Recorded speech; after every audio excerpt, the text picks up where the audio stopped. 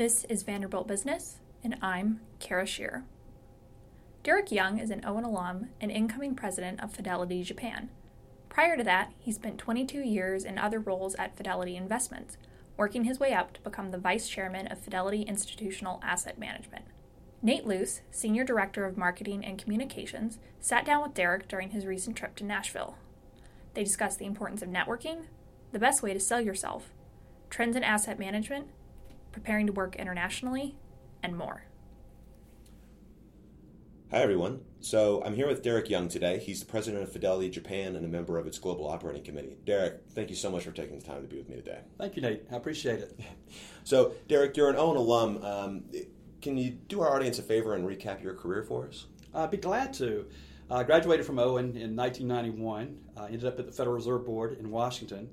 Went from the Federal Reserve Board to KPMG Peat Marwick for a year before ended up at Fidelity Investments in Boston for 22 years, and then left Fidelity after 22 years, resigned, and had a one-year non-compete, and the owner of the firm asked if I would come back and run Japan. And so I'm going to run Japan and be on the Global Operating Committee.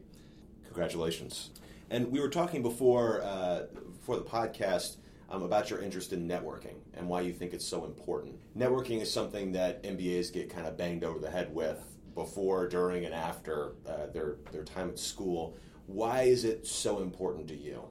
So when I think about networking, first of all, it is networking, right? It's not net drinking, it's not net eating, it's not net socializing. I mean, it is networking, right? You have to work when you network. So you have to think about it like you would a job, right? What are your goals? What are your aspirations? And I go back to when I left Owen, right? 1991, it was a tough job market.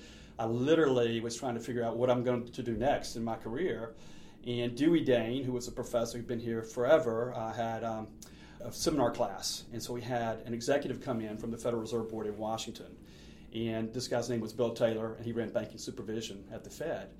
And when our class ended, it was on a Thursday. And we had the keg in the courtyard at that point in time on Thursdays. And so I know we still have that same type of event here at Owen.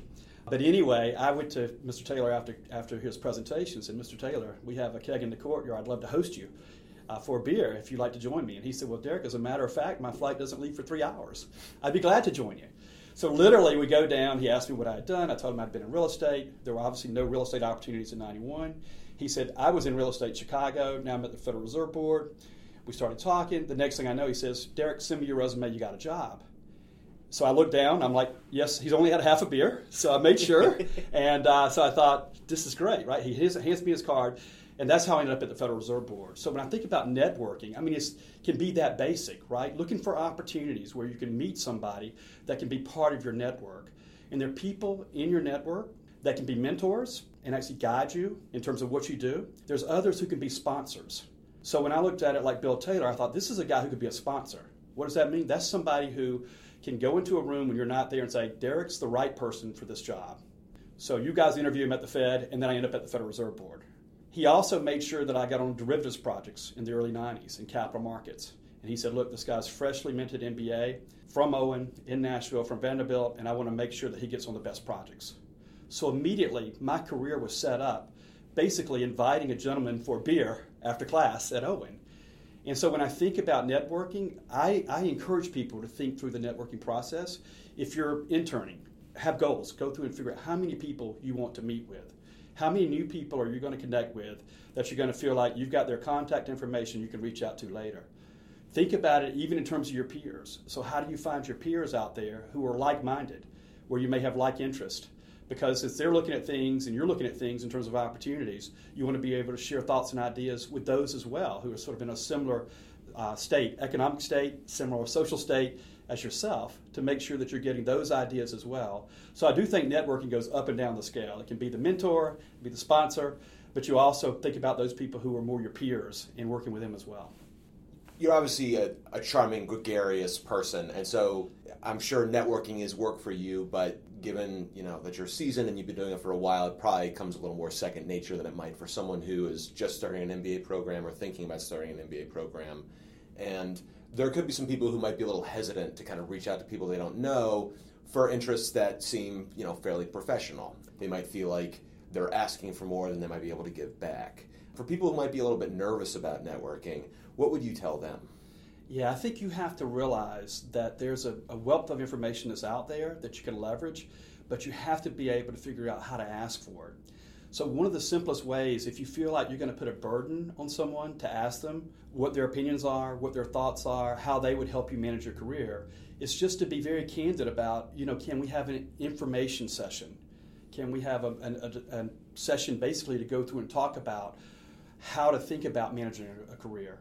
So these informational interviews are really important, and this is a way that you learn more about what's happening without the person feeling like you're asking them for a job. So if you come in and say, I am actually wanting to talk to you because I want a job, that immediately turns people off, right? But if you come in and say, look, I've looked up your career, you have a fascinating career, I'd love to learn more about what you've done in your career, how did you get where you got, can you share insights that may be helpful to me as I think about what the next opportunities would be for me? So it is trying to find a way to approach people that puts them basically in a situation where they don't have to be defensive.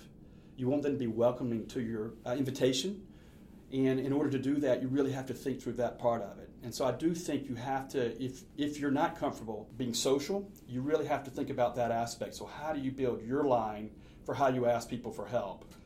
And a way to do it is just to take that approach where you're making them less defensive, but then more likely to be helpful for you.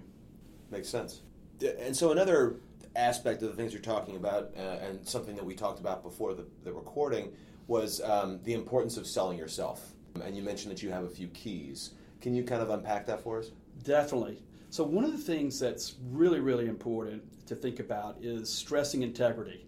And when you think about stressing integrity, it seems like a given and obvious that integrity should be just, motherhood and apple pie for most people. It's actually not in business. And there's a real appreciation for the fact that those people who recognize the importance of integrity stand out from the crowd.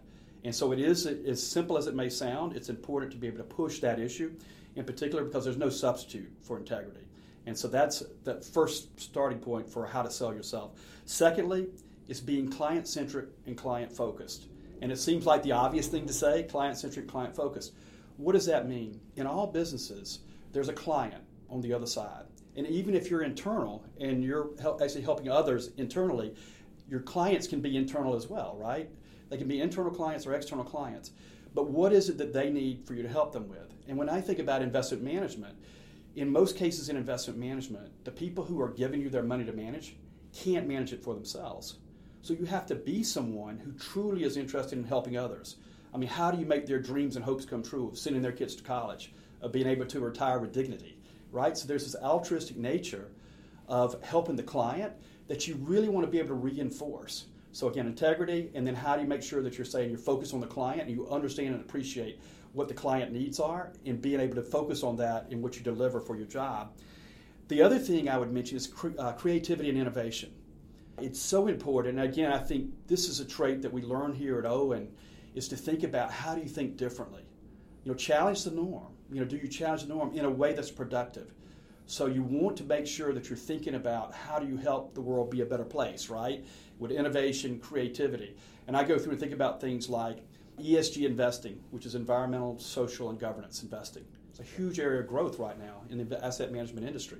The biggest challenge with that is how do you think about generating a return and also be ESG sensitive? So the innovation and creativity is around thinking about how do you mix those two, right? As a manager, you have a fiduciary responsibility to deliver performance. And so you're actually hired by someone to deliver performance. So if you're going to focus on ESG, it needs to be in a way where you're also thinking about how do we meet the goal of delivering the return expectations. And so think about the creativity that's involved in that in terms of things that you may want to focus on and push the organization to think differently on. So again, there's a lot of areas for creativity and innovation that show up. The other thing is collaboration. So that's the point that I would also make, because I think it's an Owen trademark. It's what we do at Owen. We're collaborative. I mean, we want to think about how we bring the best ideas to the table collectively for a team, and we don't tear other people down, right? We view it as if we can build our partner up, it's going to make us better. Not if I tear them down, then I look better because they've all of a sudden been knocked down, right? So you want to pick up the entire team. So that collaboration is so important in the business world today. So again, I go back through those 4 things to sell yourself on. Figure out how to sell your integrity. Figure out how to sell the fact that you're client-focused. Figure out how to sell that you're creative and innovative, and figure out how to sell that you're collaborative. So you've been in this industry for quite some time. Tell me about some trends that you're seeing in the market today. Quite often I get asked about the health of the asset management industry, like how healthy is the industry or not.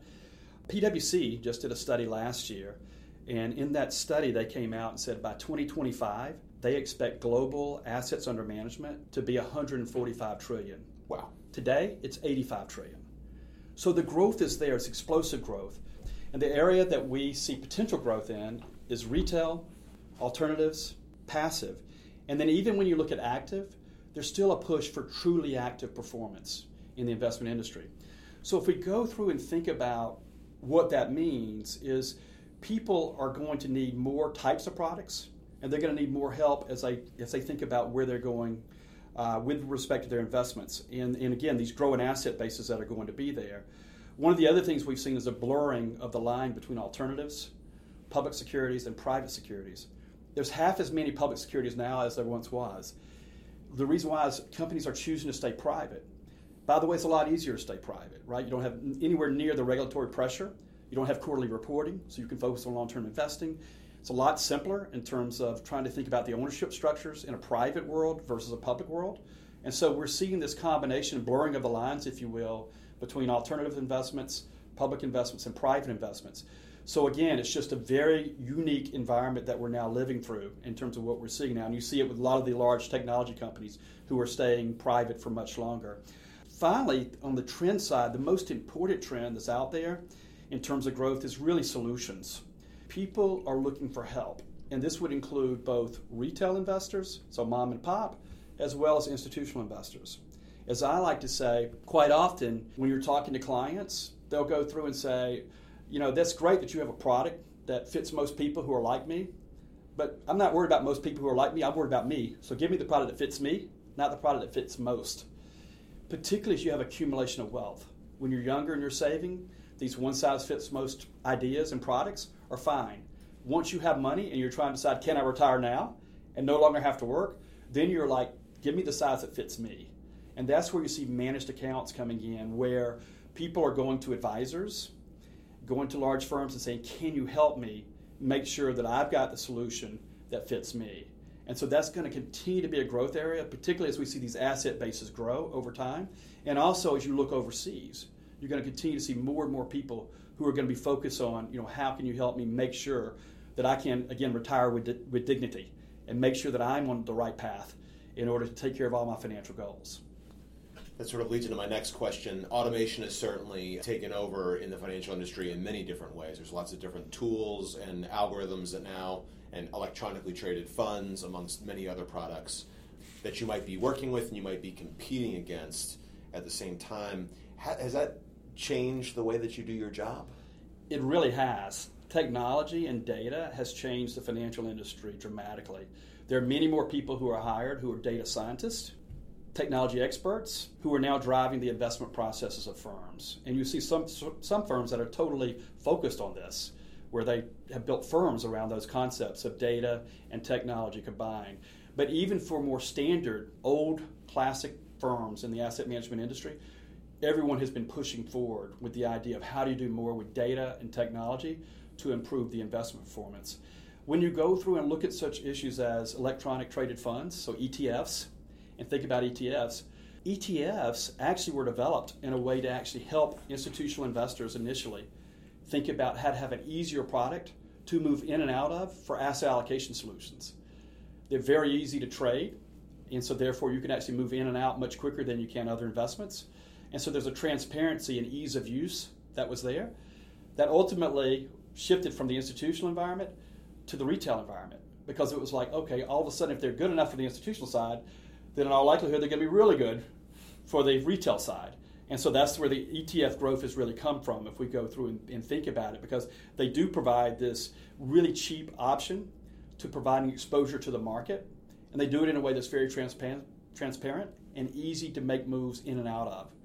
So again, I go through and think about that in terms of using data, using the technology, and also the creativity and innovation comes back into play there, right? Because you just see how people take these ideas and then all of a sudden they leverage them into one part of the workforce in terms of asset management, and then turn around and say, okay, if they're good for the workplace, where 401k plans are, et cetera, defined benefit plans, then are they also good for the retail accounts of investors? And so they've been able to take advantage of that as well. Where do newly minted MBAs fit into this picture now? Newly minted MBAs can really take advantage of the fact that these firms are continuing to grow. The growth opportunities are there. What is unique is that there's a drive for customization. When you look at the industry, the clients are demanding customization, but they want it at a cheaper and cheaper price. I say this because if you're a new MBA, you've got to understand the pressure that's on firms financially. So they're being asked to do more with less. So you've got to be a part of that efficiency model. So as an MBA, you're coming in to help organizations think about how can they do more with less. It's really different than if you went back to the 90s where everyone did everything because there was plenty of money to do everything. Now it's like you've got to be selective about what you do. You've got to be creative about where you're going to invest your money and where you're not going to invest your money. That's where an MBA has a real competitive advantage. You come out, you've got the latest training, you know everything that's going on from a creativity and innovation standpoint because of the education that you just had. And so the idea of taking that and walking in and saying, I'm different. I'm different than the person who's been there for 20 years. I bring a fresh thought to the table.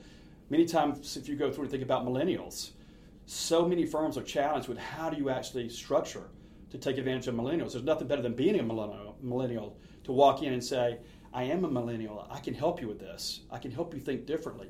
One of the things that we were doing at Fidelity is we were bringing millennials purposely into rooms with a lot of very senior people and saying, help us think about this differently.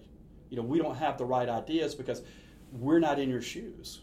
We don't know how to build products the right way for millennials. What's going to really be attractive, what's not going to be attractive.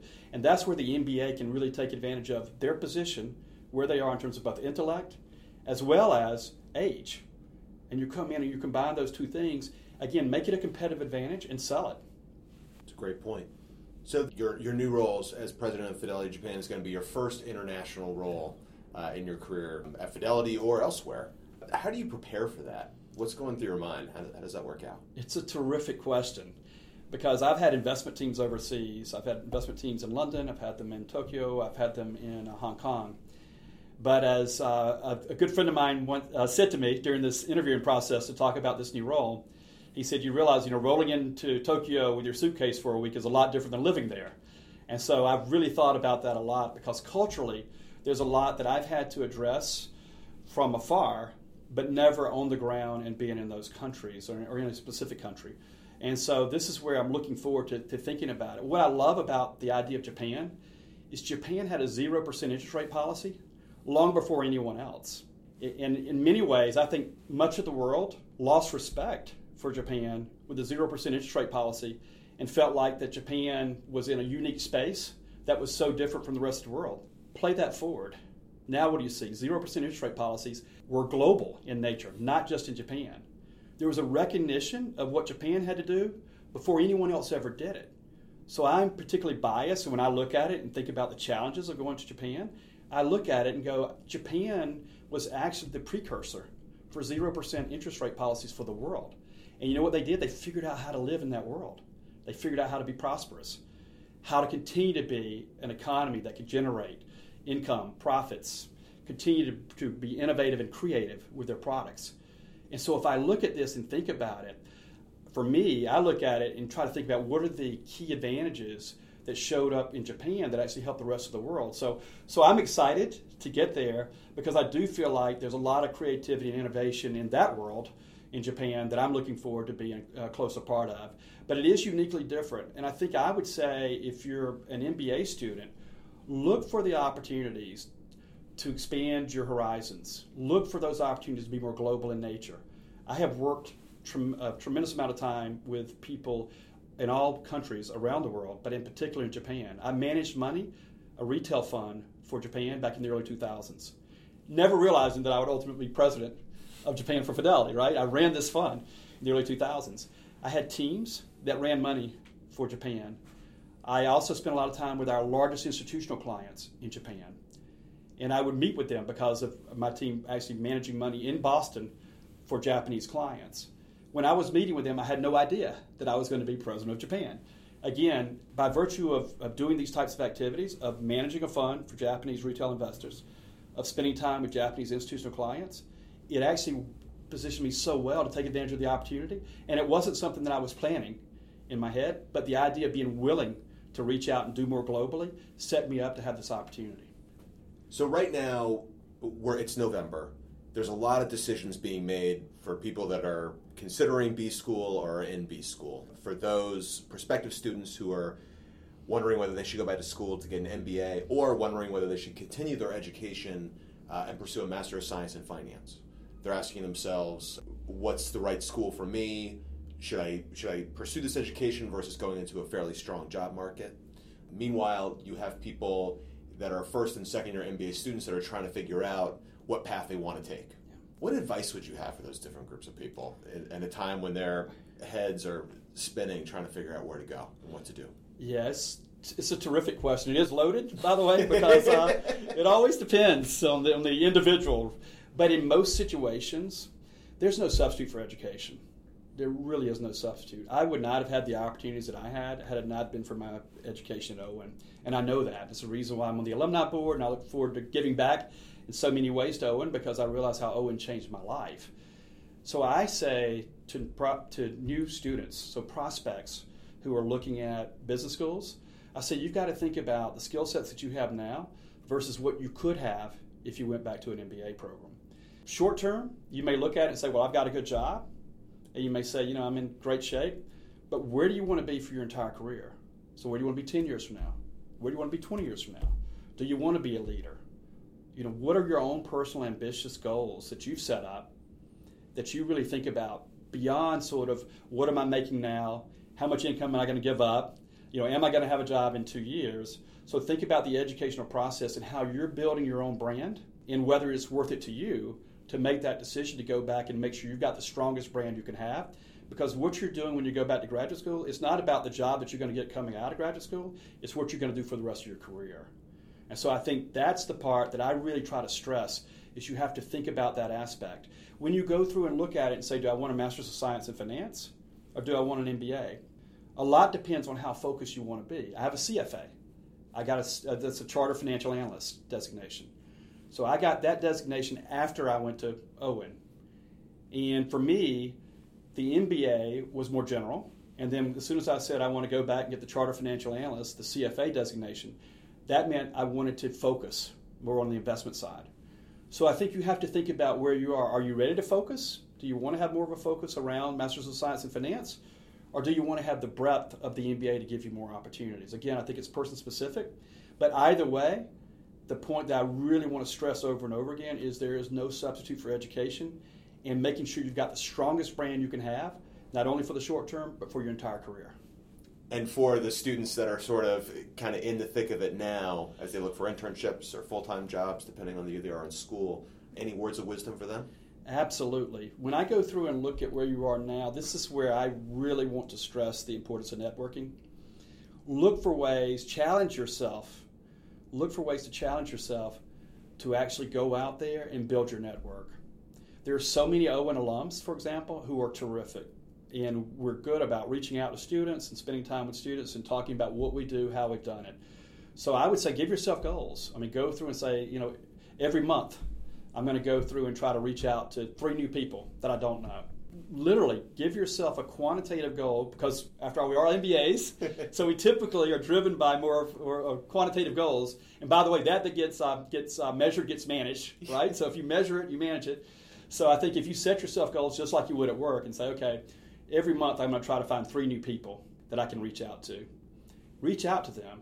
You can even tell them, look, one of the things I'm trying to do is build a network, and I've set personal goals for myself, and that's the reason why I want to reach out to you, because I've identified you as somebody who I really should get to meet, and I would really like to know, and I'd like to learn more about what you do.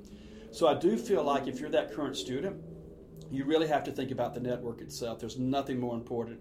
And as I mentioned, that's how I got my job out of Owen. But I can tell you, it's also why I'm in the role that I've got now in Japan, because I reached out to people who worked in our international business last year and told them that I was in the process of thinking about leaving Fidelity, but that I would love to have the opportunity to work on the international side if there was anything available. They told me to sit tight, that they needed time to figure out what was going on there. But these were the people who, when I left, I said, I want to remind you that I told you before I did this that I was interested in the international business. If there's any opportunities there, please keep me in mind. They said, we definitely will. Then I get a reach out 2 months later saying, we'd like to talk to you and see if you would consider this role in Japan. So again, you don't know if it's going to work or not, but that's the idea, is you have to go out there and build a broad enough network so that you get opportunities when they do arise. Because what it is you want to be front and center of someone's mind. So if you're that student right now, you want to make sure that you're looking for that great internship. So you want to network. If you're looking for your final job, you want to make sure that you're well positioned for that. And by the way, when you go to that internship, that is the greatest opportunity to get a job. First of all, you get to demonstrate on the job that you're worthy of a permanent job. So there's no better interviewing process than to have an internship. When you're there, be more aggressive about how many people you want to meet per week that you don't know. I have interns that would reach out to me at Fidelity in other parts of the firm, and they'd say, I've heard about you, I've heard about your teams, I heard that you're in the growing area of the business because I ran the managed account business and also the asset allocation business at Fidelity. I ran 3 of the 5 investment divisions at Fidelity over the years. And so people would reach out and say, look, I'm not in investments. However, I want to learn more about what you do. And I always accommodated. I always said, I'll be willing to talk to you about what's going on. So again, when you have that internship, you already have the badge to be able to get into the building, right? So you're on the inside. You're in the castle. So you've already crossed the moat. You're in the castle. You've got that opportunity to really take advantage of it, and definitely do it. Again, set goals for yourself of how many new people you want to meet. And also, through the internship, I often say, think about when you leave, who are the people that you're going to stay in contact with. So you leave the job, you come back to, for your second year at Owen, and you reach back out, September, October. Who are the people from where you had your internship that you're going to be able to send an email to and say, hey, just want to let you know I'm back in Nashville. I just really want to thank you so much for everything you did for me, right? And maintain that relationship. And tell them, do you mind if I keep you informed about what I'm doing with my career, my job search? Because if I get an opportunity someplace else, can I come and talk to you about it? Those kinds of things where, you take the pressure off of that person, like, can you get me a job? But rather you say, can you be part of my network? Can you be my mentor? Can you be my sponsor? And those are the types of things that I think can be very helpful for the current students. Derek, thank you so much for taking the time to talk with me today. I really appreciate it. Valuable advice from start to finish, and we're very lucky to have you as an alum that's so engaged with us. So thank you so much. I really appreciate the opportunity. I have a particular passion for Owen, as you could probably tell, and I'm delighted to be here today. Thanks to Derek and Nate again for their time, and thank you for listening. You can find more stories and information about Owen's Graduate School of Management by visiting our website, business.vanderbilt.edu, or following @VanderbiltOwen on Facebook, Instagram, Twitter, and LinkedIn. Music is provided by Mike Foster, and I'm Kara Shearer.